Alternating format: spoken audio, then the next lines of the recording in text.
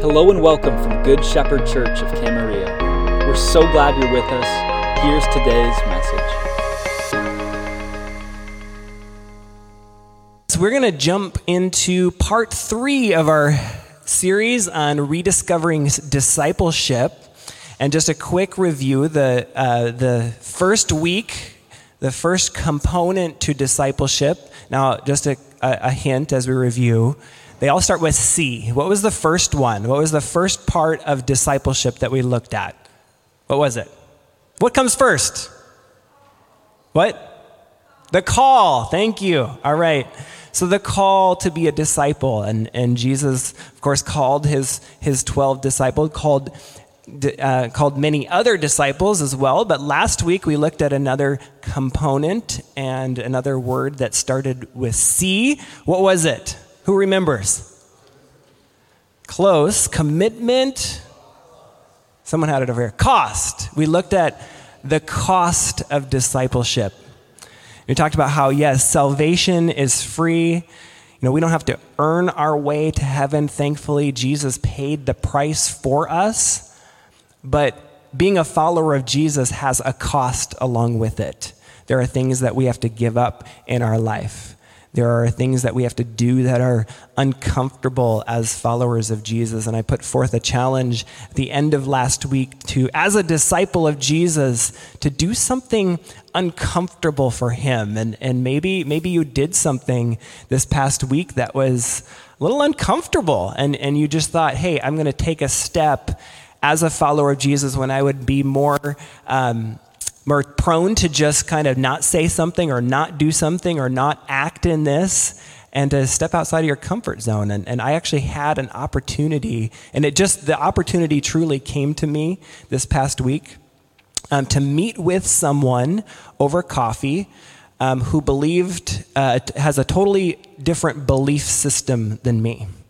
And there were parts of that conversation that there were things I wanted to say, that maybe were just right. But in that moment, what ended up being right and actually more uncomfortable for me was to just hear that person and hear what is it that they're believing and why they're believing it, and having little opportunities here and there to share the truth. But that was kind of uncomfortable. First of all, somewhat of an uncomfortable conversation, but kind of uncomfortable to not just want to, I'm going to lay it all out before you. It was a little uncomfortable for me. Today we're looking at the third component, the third C, and that is the command of discipleship. And you might be wondering, well, what command? Because the Bible is full of commandments, isn't it? There are countless commands that Jesus gave to his disciples. So how could we say one command or the command? What basis do I have to even say that? Well, there's one command that sticks out, that stands out over all the rest of the commandments. In fact, it's a command that really is the basis for every commandment that we receive from God and that we hear from God, and every commandment that Jesus gives us. What is that command? What is that one single greatest command? It really is summed up in one 4-letter word. Who's got it? Love. Yes.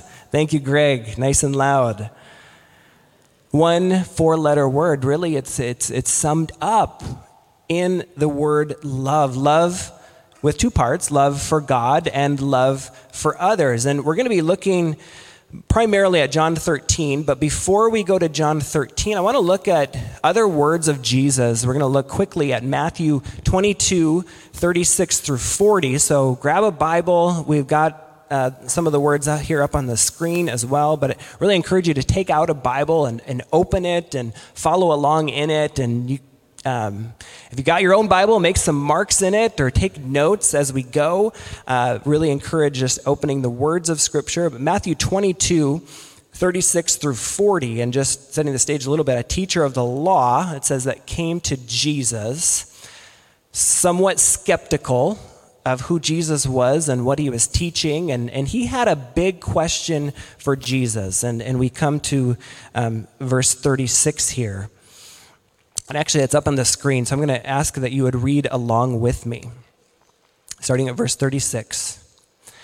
Teacher, which is the great commandment in the law? And he said to him, you shall love the Lord your God with all your heart and with all your soul and with all your mind. This is the great and first commandment. And a second is like it. You shall love your neighbor as yourself. On these two commandments depend all the law and the prophets. And so in summary, what Jesus is saying in this answer is that all of the laws, all of the commandments can be summed up into this one command that has two parts, loving God and loving others, okay?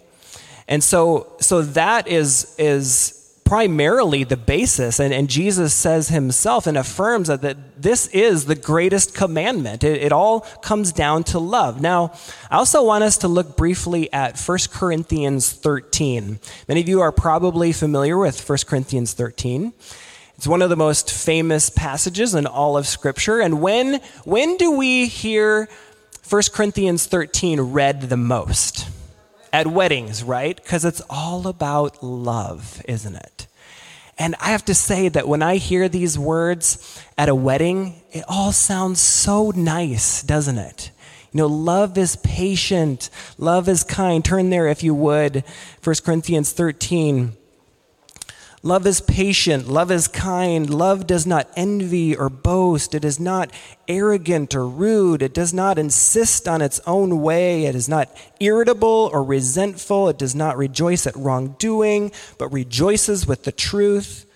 Love bears all things, believes all things, hopes all things, endures all things. Verse 8, love never ends.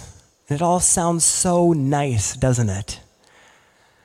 I heard one time, I'm going to have you do this, a challenge. Substitute your name for the word love as we go through this, okay? Chad is patient and kind.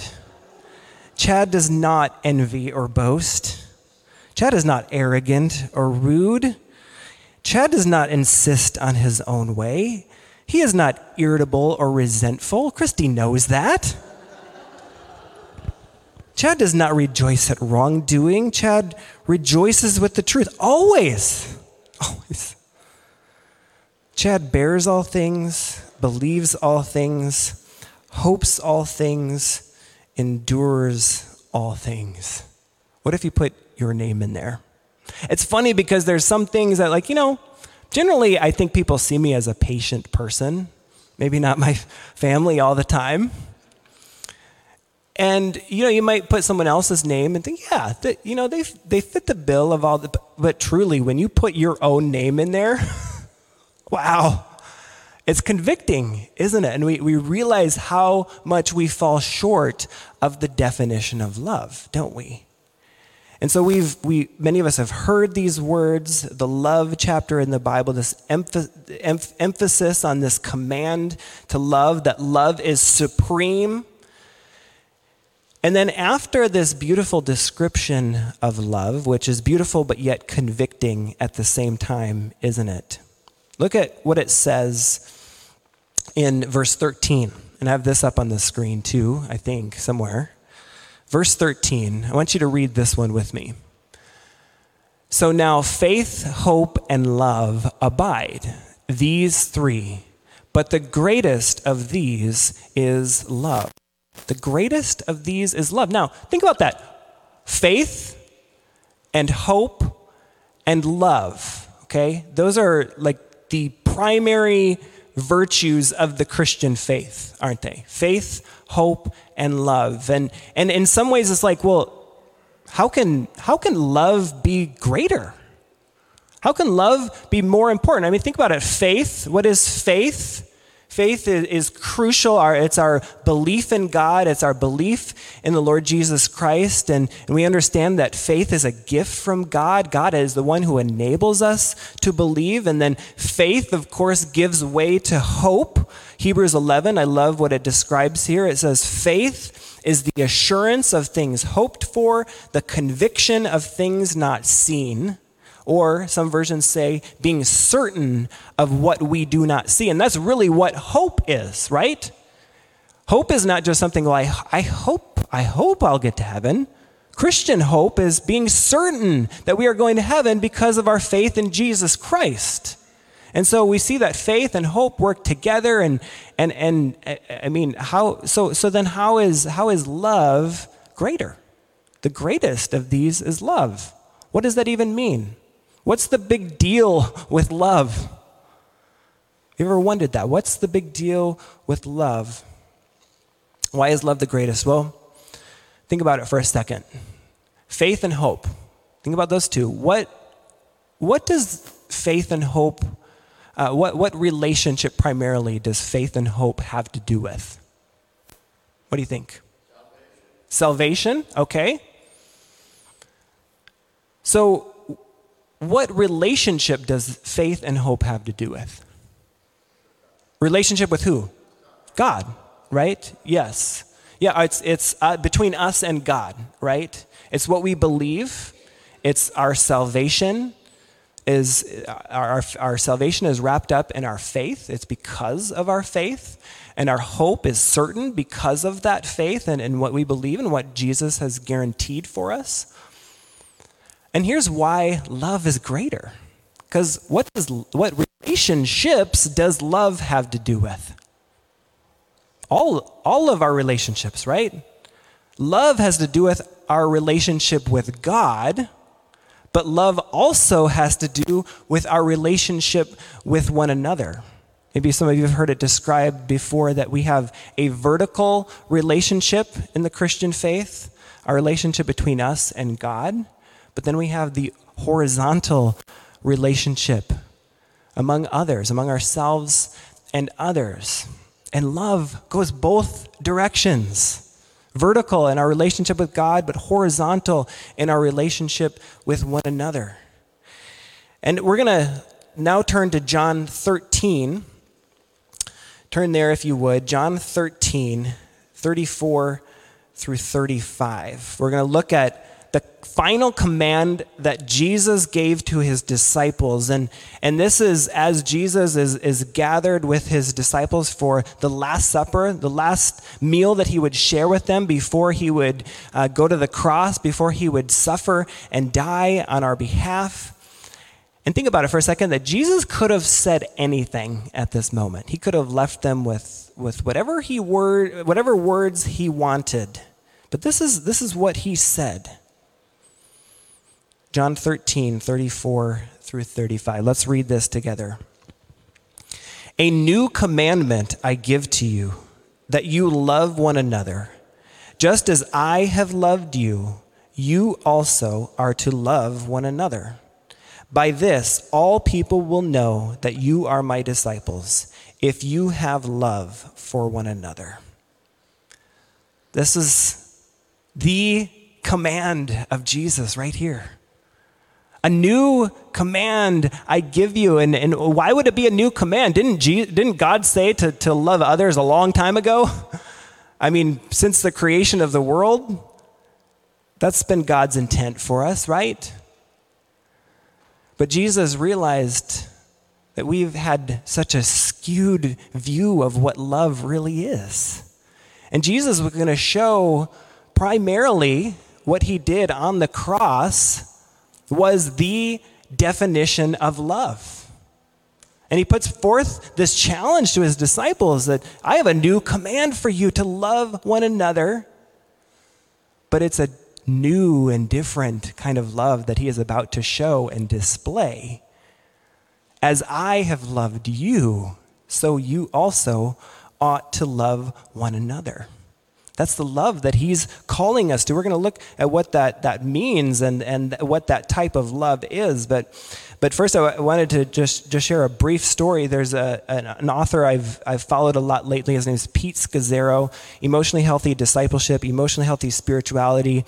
And he is taking some of this teaching into churches and doing conferences and seminars. And one of the core parts of his teaching is on this topic of love for God and love for one another, and how as we grow as disciples of Jesus, our love becomes a mark of maturity, a mark of spiritual maturity. And we continue to fall short of God's standard of love for us and him and our love for one another.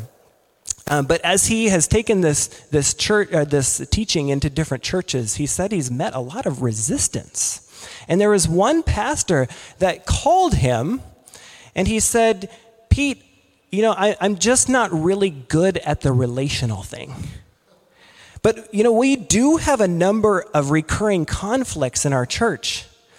Do you think that if we just talked over the phone that you could just give me the bottom line in about an hour or so, and I could just be on my way and we could figure this whole thing out?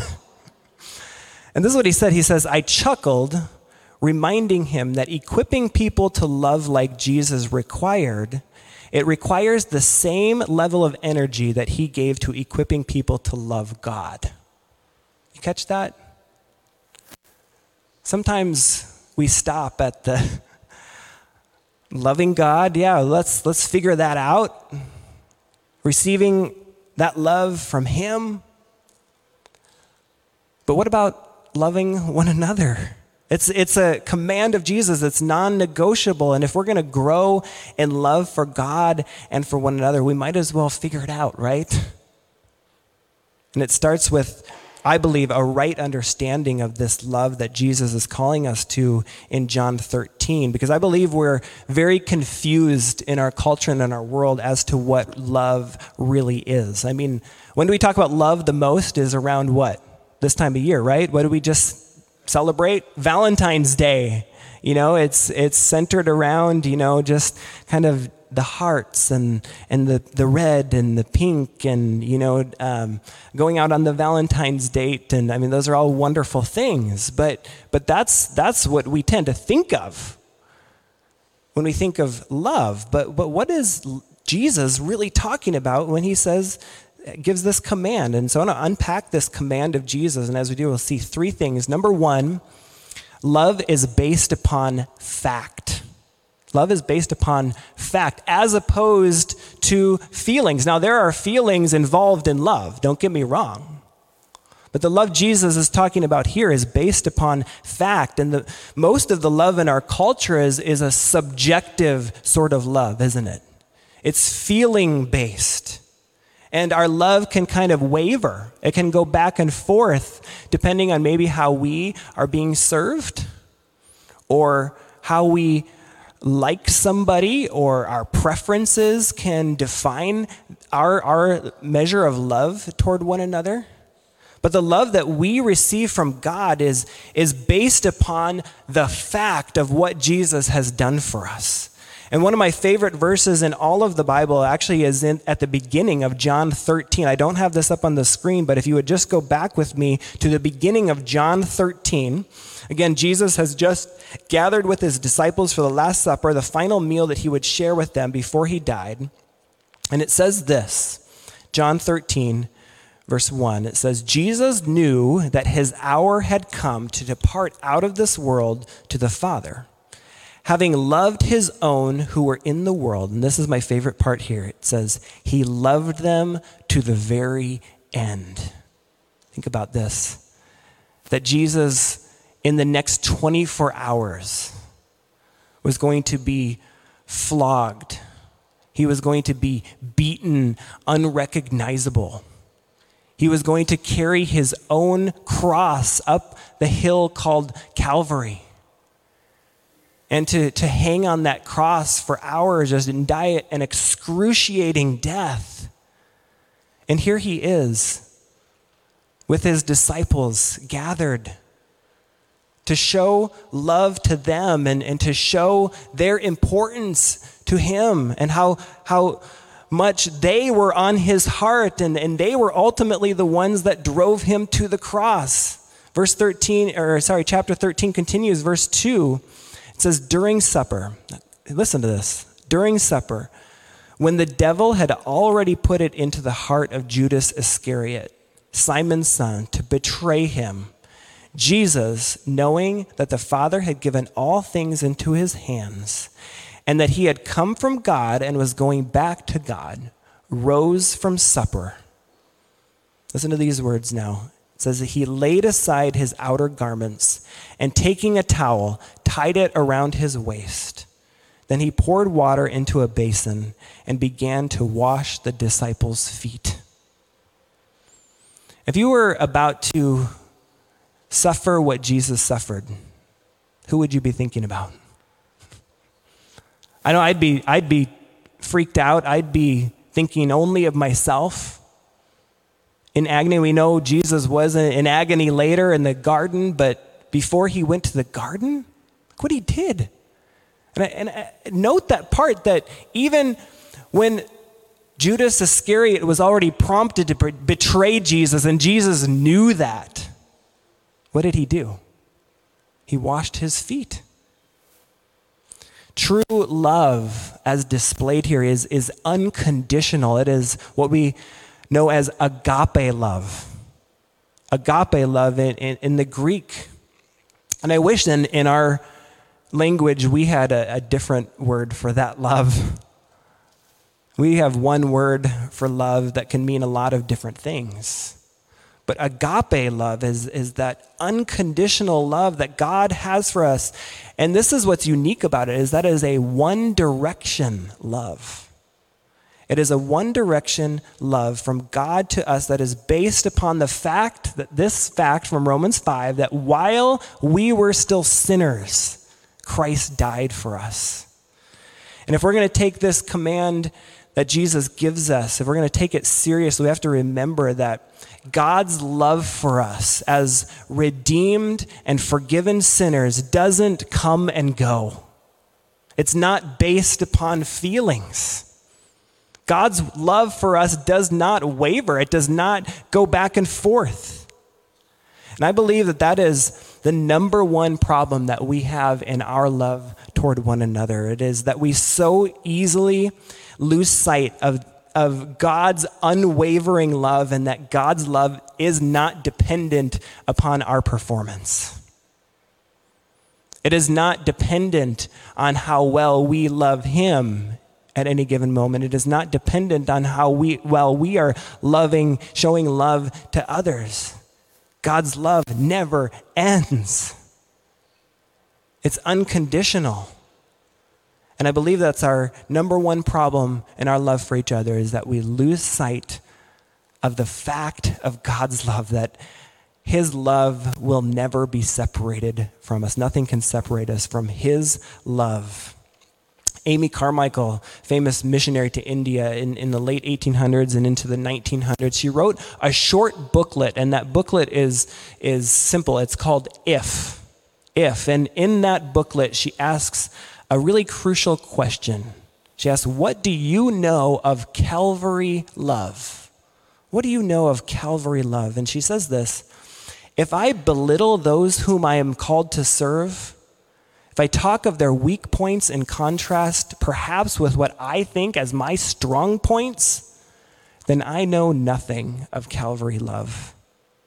If I take offense easily, if I am content to continue in a cool unfriendliness, though friendship be possible, then I know nothing of Calvary love. She says, if I feel bitterly toward those who condemn me, as it seems to me unjustly, forgetting that if they knew me as I know myself, they would condemn me much more, then I know nothing of Calvary love. Do you know Calvary love? Are you continuing to know Calvary love? Are you continuing to receive Calvary love? It is a fact-based love that should define then our relationships and our love toward others. The second thing that we see is that love requires sacrifice. It's pretty simple. Jesus says we are to love one another. How? Just as I have loved you, you also are to love one another. Pretty simple, right? Because how did Jesus love us?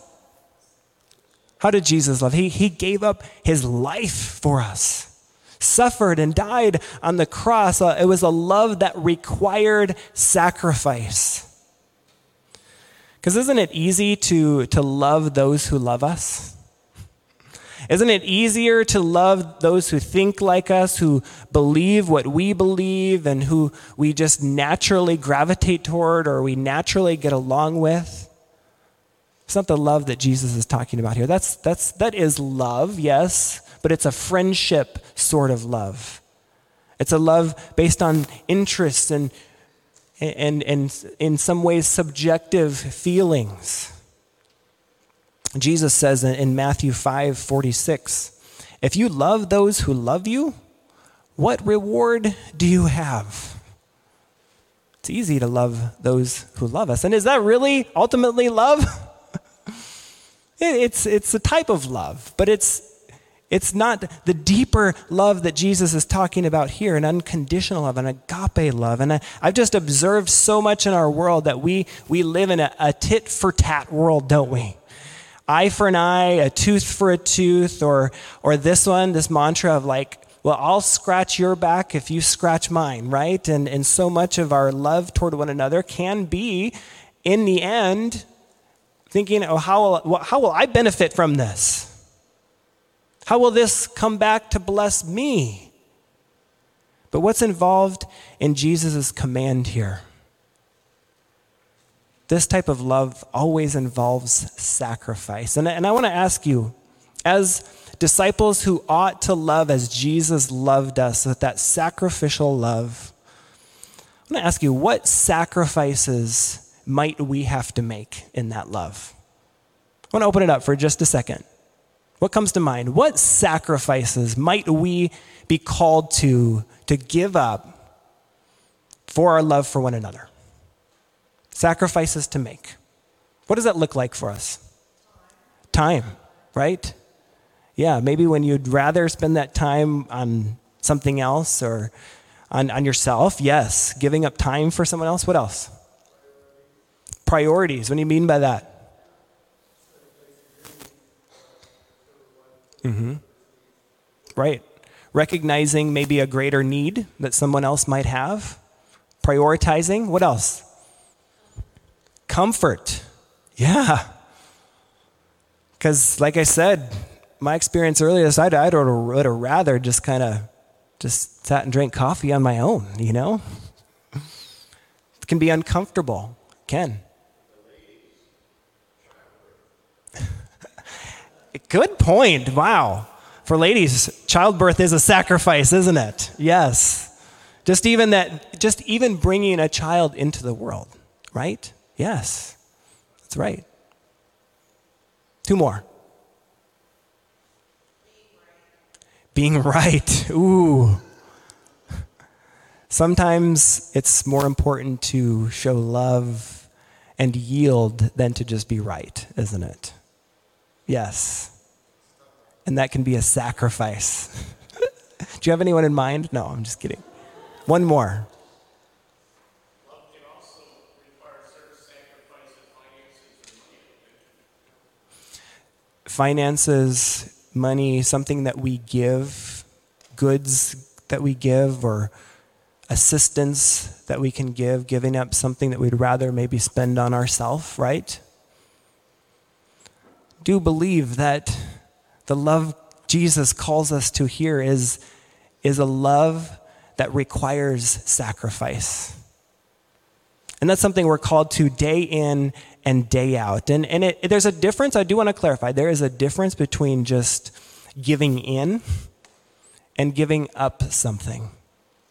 Sometimes it's important for us to take care of it is important to take care of ourselves, but sometimes we need that personal care. We need to be replenished in our relationship with God and receiving from Him and maybe just taking care of ourselves, right?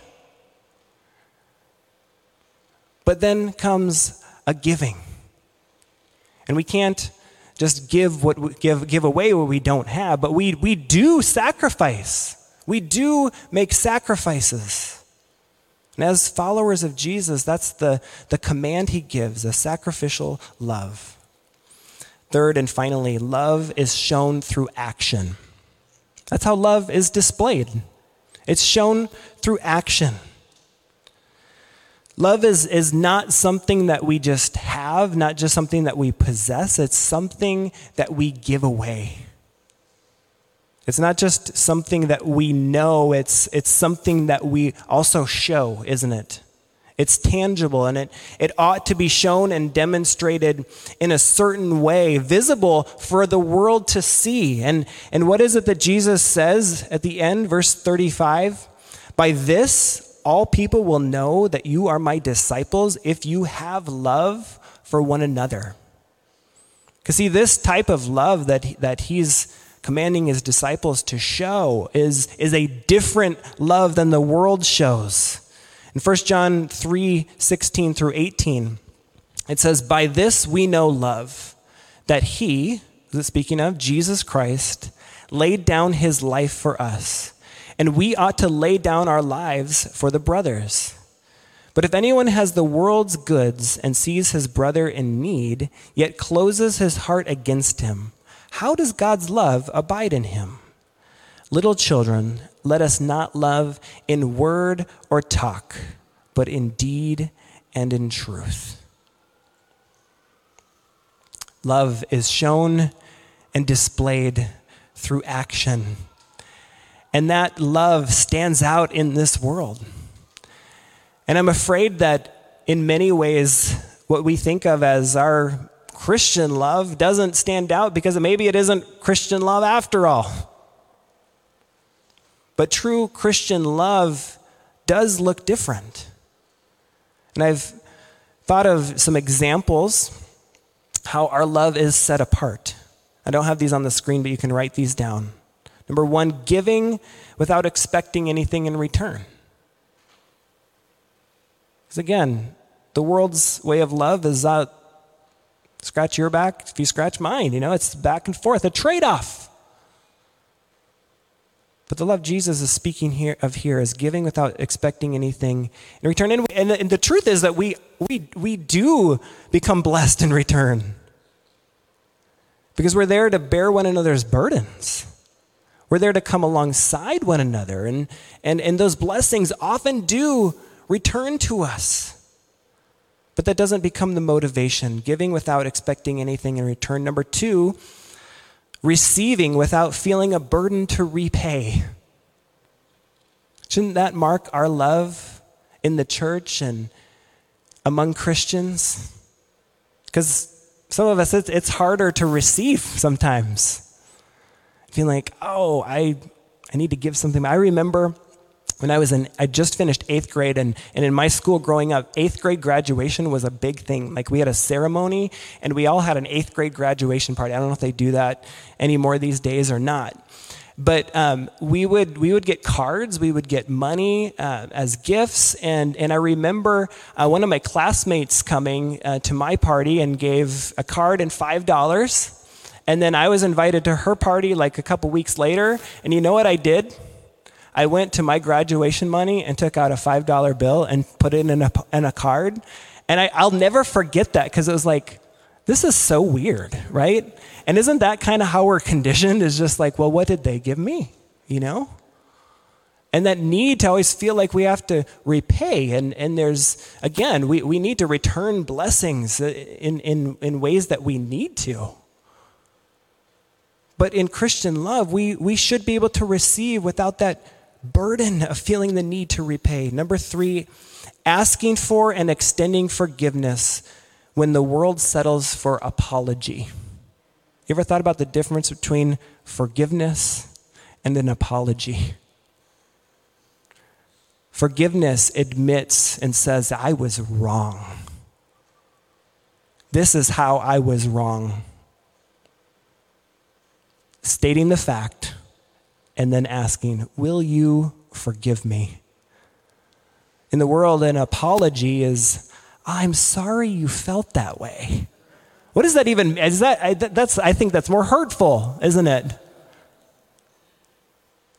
But forgiveness, true forgiveness, admits the wrong. But it also extends forgiveness, doesn't it? And that is, I think, the primary way that forgiveness among Christians stands out, is that God's supernatural power is at work in it. Because how could we forgive in and of ourselves? We can't. Humanly speaking, we can't. But when someone asks for forgiveness and then you say those words without holding back, I forgive you. There is something supernatural. That's the supernatural power of Jesus and what he did for us, the sacrifice he made for us, the forgiveness that we experience in him that is at work in our forgiveness among each other. Number 4, speak the truth in love, even if it involves confrontation. Because you know what? The way of the world is to just avoid the issues, isn't it? Or sweep under the rug, or just write a person off.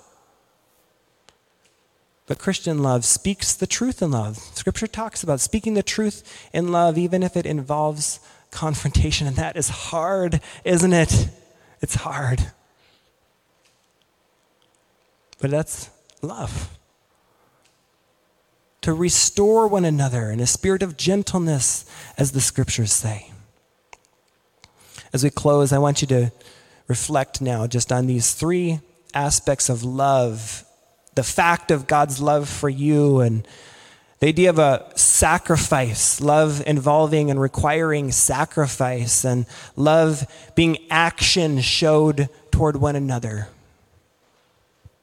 Pick one of those. Which one is the hardest for you? Which one's the hardest? Is it just understanding and believing God's love for you? There's nothing that you can earn or deserve in his love. And maybe you've been resistant to it. Maybe your heart's not been open to receiving that love, and it is affecting your relationships. Or is it giving something up? Giving up time, giving up resources, giving up something, giving up your own comforts, whatever it might be, for the sake of somebody else? Or is it just getting off your rear end and showing action?